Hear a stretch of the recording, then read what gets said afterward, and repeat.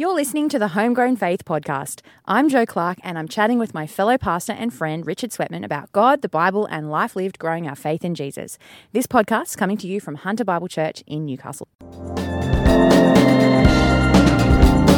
Jo Clark, good afternoon to you today. How are you going? I am well, thank you, Richard Sweatman. What have you been up to?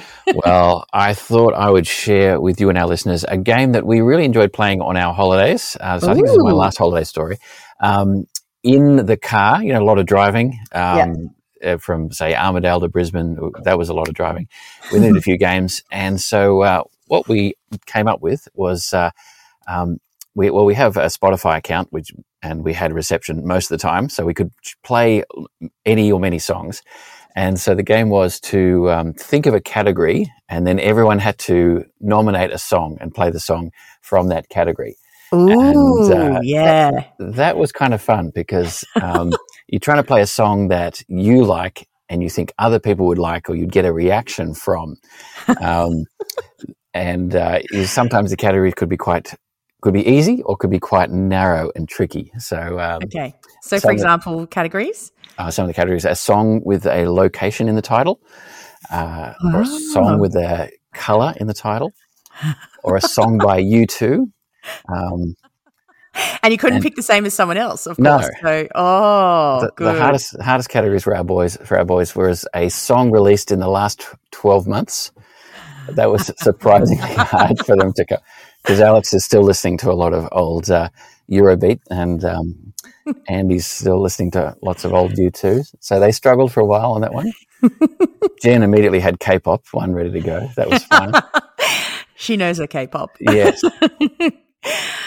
That sounds super fun. The other one they found hard was a female singer from America in the last 10 years. That's a very wide category. It's pretty wide, and they struggled. It's a bit embarrassing. They don't listen to regular girl pop. Not enough. So it was quite fun seeing them suffer as they trawled their memories and brains for some song. That would be a fun way to pass the time, because there's the thinking activity, the chatting activity, and then the music activity. Like, it's threefold. That's right. They got to listen to some Beyonce in some of those categories. Did someone whip out Single Ladies? Well, maybe. The Bee Queen's excellent song. Yeah. That sounds fun. So, for any of our listeners, any kind of long trips, car trips coming up, I can recommend that as an activity if you have the technology. It's good fun. Yeah. Oh, well, I was going to talk about something else, but I'm going to share my car game now, very spontaneously. Here we go. You'd be an expert in this, Jo. Car games. Well, I do love a good game. Do get a little bit too competitive. But here's the game that I love playing. It's the categories game, where you just keep naming anything you can in that category. So, for instance, if you name fruit and vegetables, you have to just keep going around. Everyone in the car keeps going, and you get down to some really obscure, like quince, kumquat. I've done that game with hats, I think. Yeah, so good. And the other excellent one when you're in the car is car brands, because you're passing cars. So you bump, if you're like really not sure, you start watching cars going by, or you start thinking about car parks. I really particularly like car brands because there are lots. And I never play my brother-in-law Dean because he always wins. He would win. No. If I play my sister, I beat her every time. So,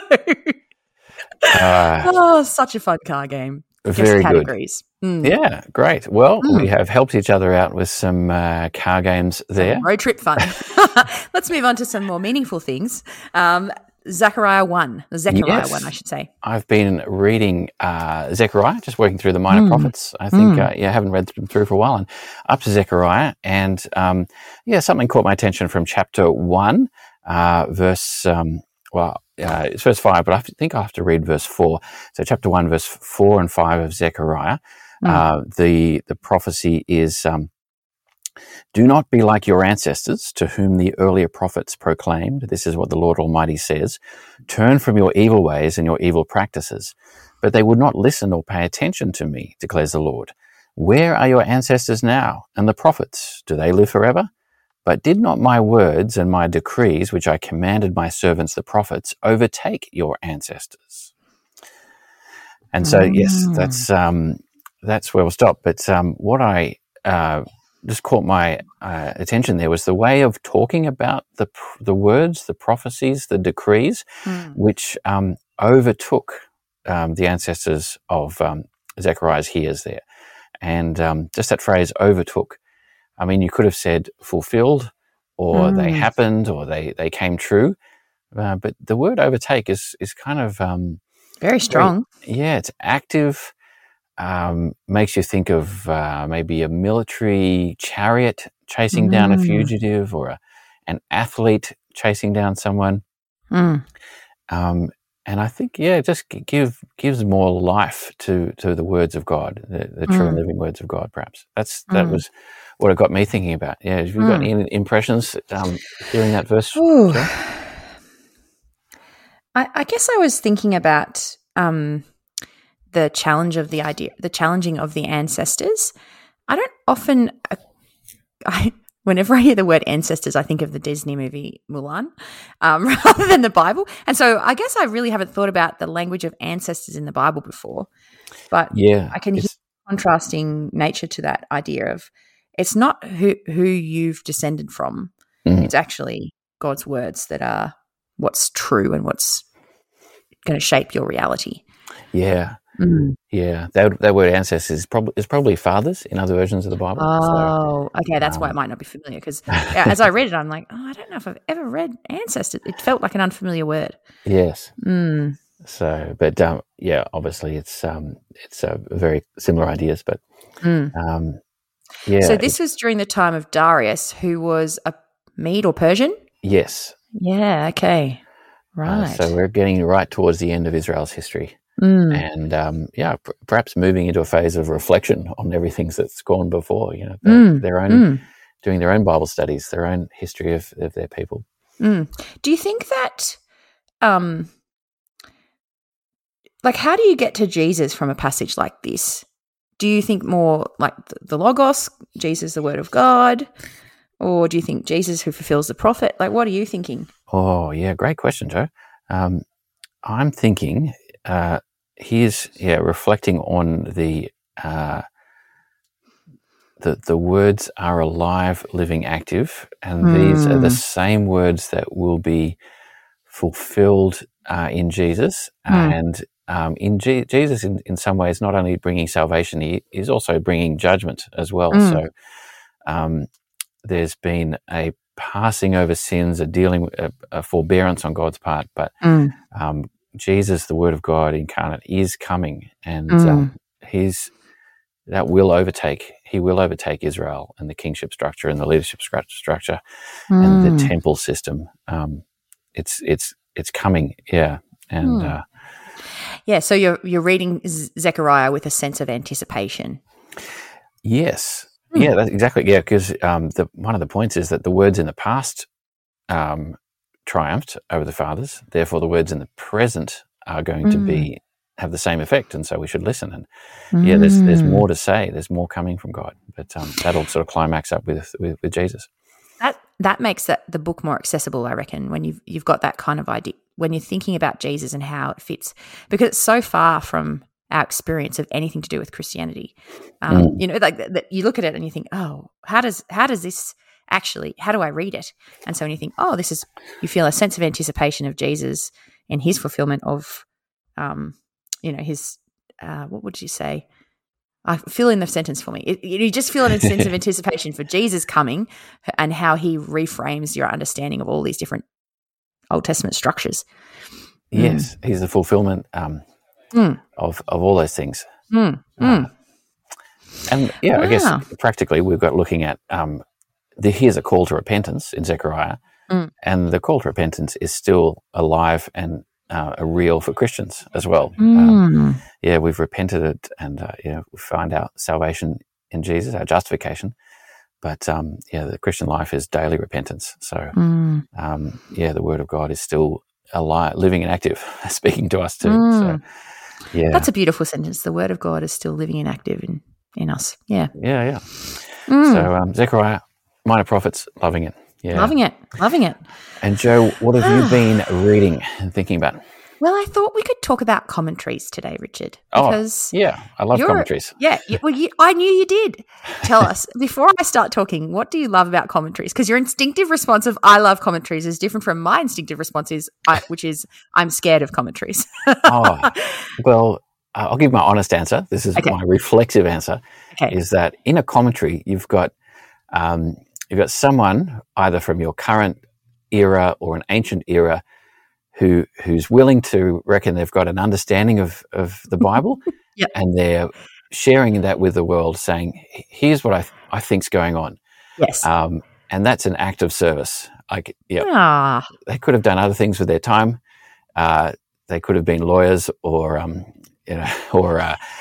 professional athletes or musicians, but they've chosen to slog away in a library learning languages. Yeah. And so they've put forward something they think is going to be helpful, and it's like, well, appreciate it. Thank you. That is a very relational way of thinking about commentaries, Richard. That is a rebuke to me, because I think about commentaries, I'm like, I can't understand everything. How confronting. No.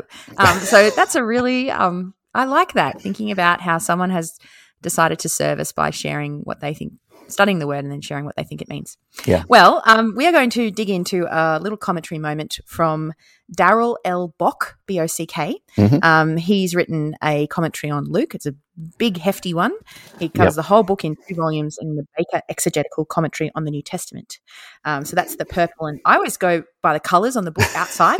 This is the purple and brownie one with a Jesus face on the front.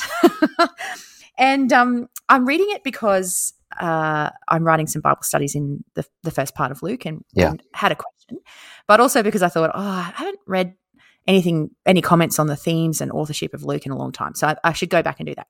So just for anyone who's thinking, I might read a commentary, the first part of a commentary will always be what the commenter thinks about the who, what, where, when, how, why kind of territory of the book. Who wrote it, when it was written, who it was written to, why they wrote it, what their themes were. You always get that at the start, and then they'll go to varying degrees of detail through the verses. Anyway, so Luke chapter 3, there's this moment where the Holy Spirit, let me get the phrase, I just got to turn it over in the passage, move from Zechariah. In Luke chapter 3, there's the moment where the Holy Spirit descends on Jesus like a dove at his baptism. So it says in verse 22, and the Holy Spirit descended on him in a bodily form like a dove, and a voice came from heaven, you are my son, with whom I love, with you I'm well pleased. So I read that and thought, yeah. And then I really thought about it, and I was like, whoa. And so I decided to read a little something about the Spirit descending like a dove. And Darrell goes into quite a lot of detail about what he thinks this all means. That's what you'd expect in a 2-volume commentary. Yes, he's got a few pages on it. But I just thought I'd read a little comment that he makes. So he goes through a few options about what it could potentially mean. And this is something he says. He says, the revelation following Jesus' prayer comes in 2 parts, the physical sign of the Spirit descending upon Jesus and the heavenly verbal testimony to him. Luke's account is short and simple in contrast to accounts in the later apocryphal tradition. In each of these other accounts, the voice from heaven speaks more fully. So he goes on to explain how other extra biblical, so outside the Bible texts, talk about this event. And then just jump down a little lower. The Spirit's descent comes with the opening of the heavens. Luke alone emphasizes the concrete nature of the experience by speaking of a descent in bodily form. The unique reference, and he just uses some Greek words, show that the coming of the Spirit was a visible experience. And I sat and I thought, whoa, okay. So he's really trying to show that there was some kind of incredibly visible moment going on. Then he goes on quite a lot later. I skipped a little bit here. The manner of the Spirit's descent was like the way a dove floats gracefully through the air. Luke alone lacks a verbal reference for the sighting of a dove-like entity in that he does not use another Greek phrase, as Matthew and Mark do. In this way, Luke minimizes the vision-like aspects of the account. And so essentially the commentator is saying, it's the way Luke describes it, it's a physical thing, and he thinks the Spirit is descending like a dove, but that it actually wasn't a dove, but compared to Mark and Matthew, Yeah. The language is different. Yeah. Anyway, then he goes on to quite an extended discussion about why he doesn't think it's a dove. The association of the spirit and the dove. And the final comment he makes is, it seems best to leave the figure of the dove as a simple metaphor without theological significance. The spirit descended on Jesus with the grace of a dove. And I read that all and I thought, okay, I hear what he's saying. I don't know if I agree with him because I genuinely don't know what I think, but I have grown from having to think it through. Yeah. No, that's great. I think, I love that. This is the sort of commentary that really pays attention to detail, which is sometimes you really need, particularly with tricky verses like that. Yeah. And I think that's really helpful. The not so much. There's a little dove, which interestingly, on another podcast I was listening to, may have been a pigeon, which doesn't have the same vibe in the Bible. The Holy Spirit descends on him in bodily form like a pigeon. Yes, because when I think of pigeons, I think about like a bird rat. So, yes, apparently there's this whole, they're very closely related, doves and pigeons. Right. Okay. That's a tangent. That is a tangent. But what I found helpful from the commentary, sorry to interrupt, was just making me work harder. Making me think more and consider and just sit back and think a little bit, see what I thought the Bible was saying and consider what he was saying. And I think that's always fruitful, spending time thinking about what God's saying and who he is. So, It'll be a better study because of it, Jo. I hope so, yeah. Anyway, well, it's been good to chat. I also wanted to draw your attention, Richard, and others as well, to Reach Podcast Network, Reach Australia, all about seeing healthy evangelistic growing churches across Australia. They've done these little mini podcasts as part of the One Thing podcast. I listened to a 2-minute 30 podcast this morning. Wow, that's hardcore. It's short. It was just like a mini exhortation to be prayerful in ministry. So I just encourage people to draw their attention to it. The One Thing podcast, they've got a few little mini podcasts along the way. If you're needing just a little boost, that might be where you go. Great. Thanks very much, Jo. Well, we're out of time. It's been great talking. Game in the car, Zechariah 1, Luke commentary. I'll chat to you soon. Sounds good. See you, mate. Bye.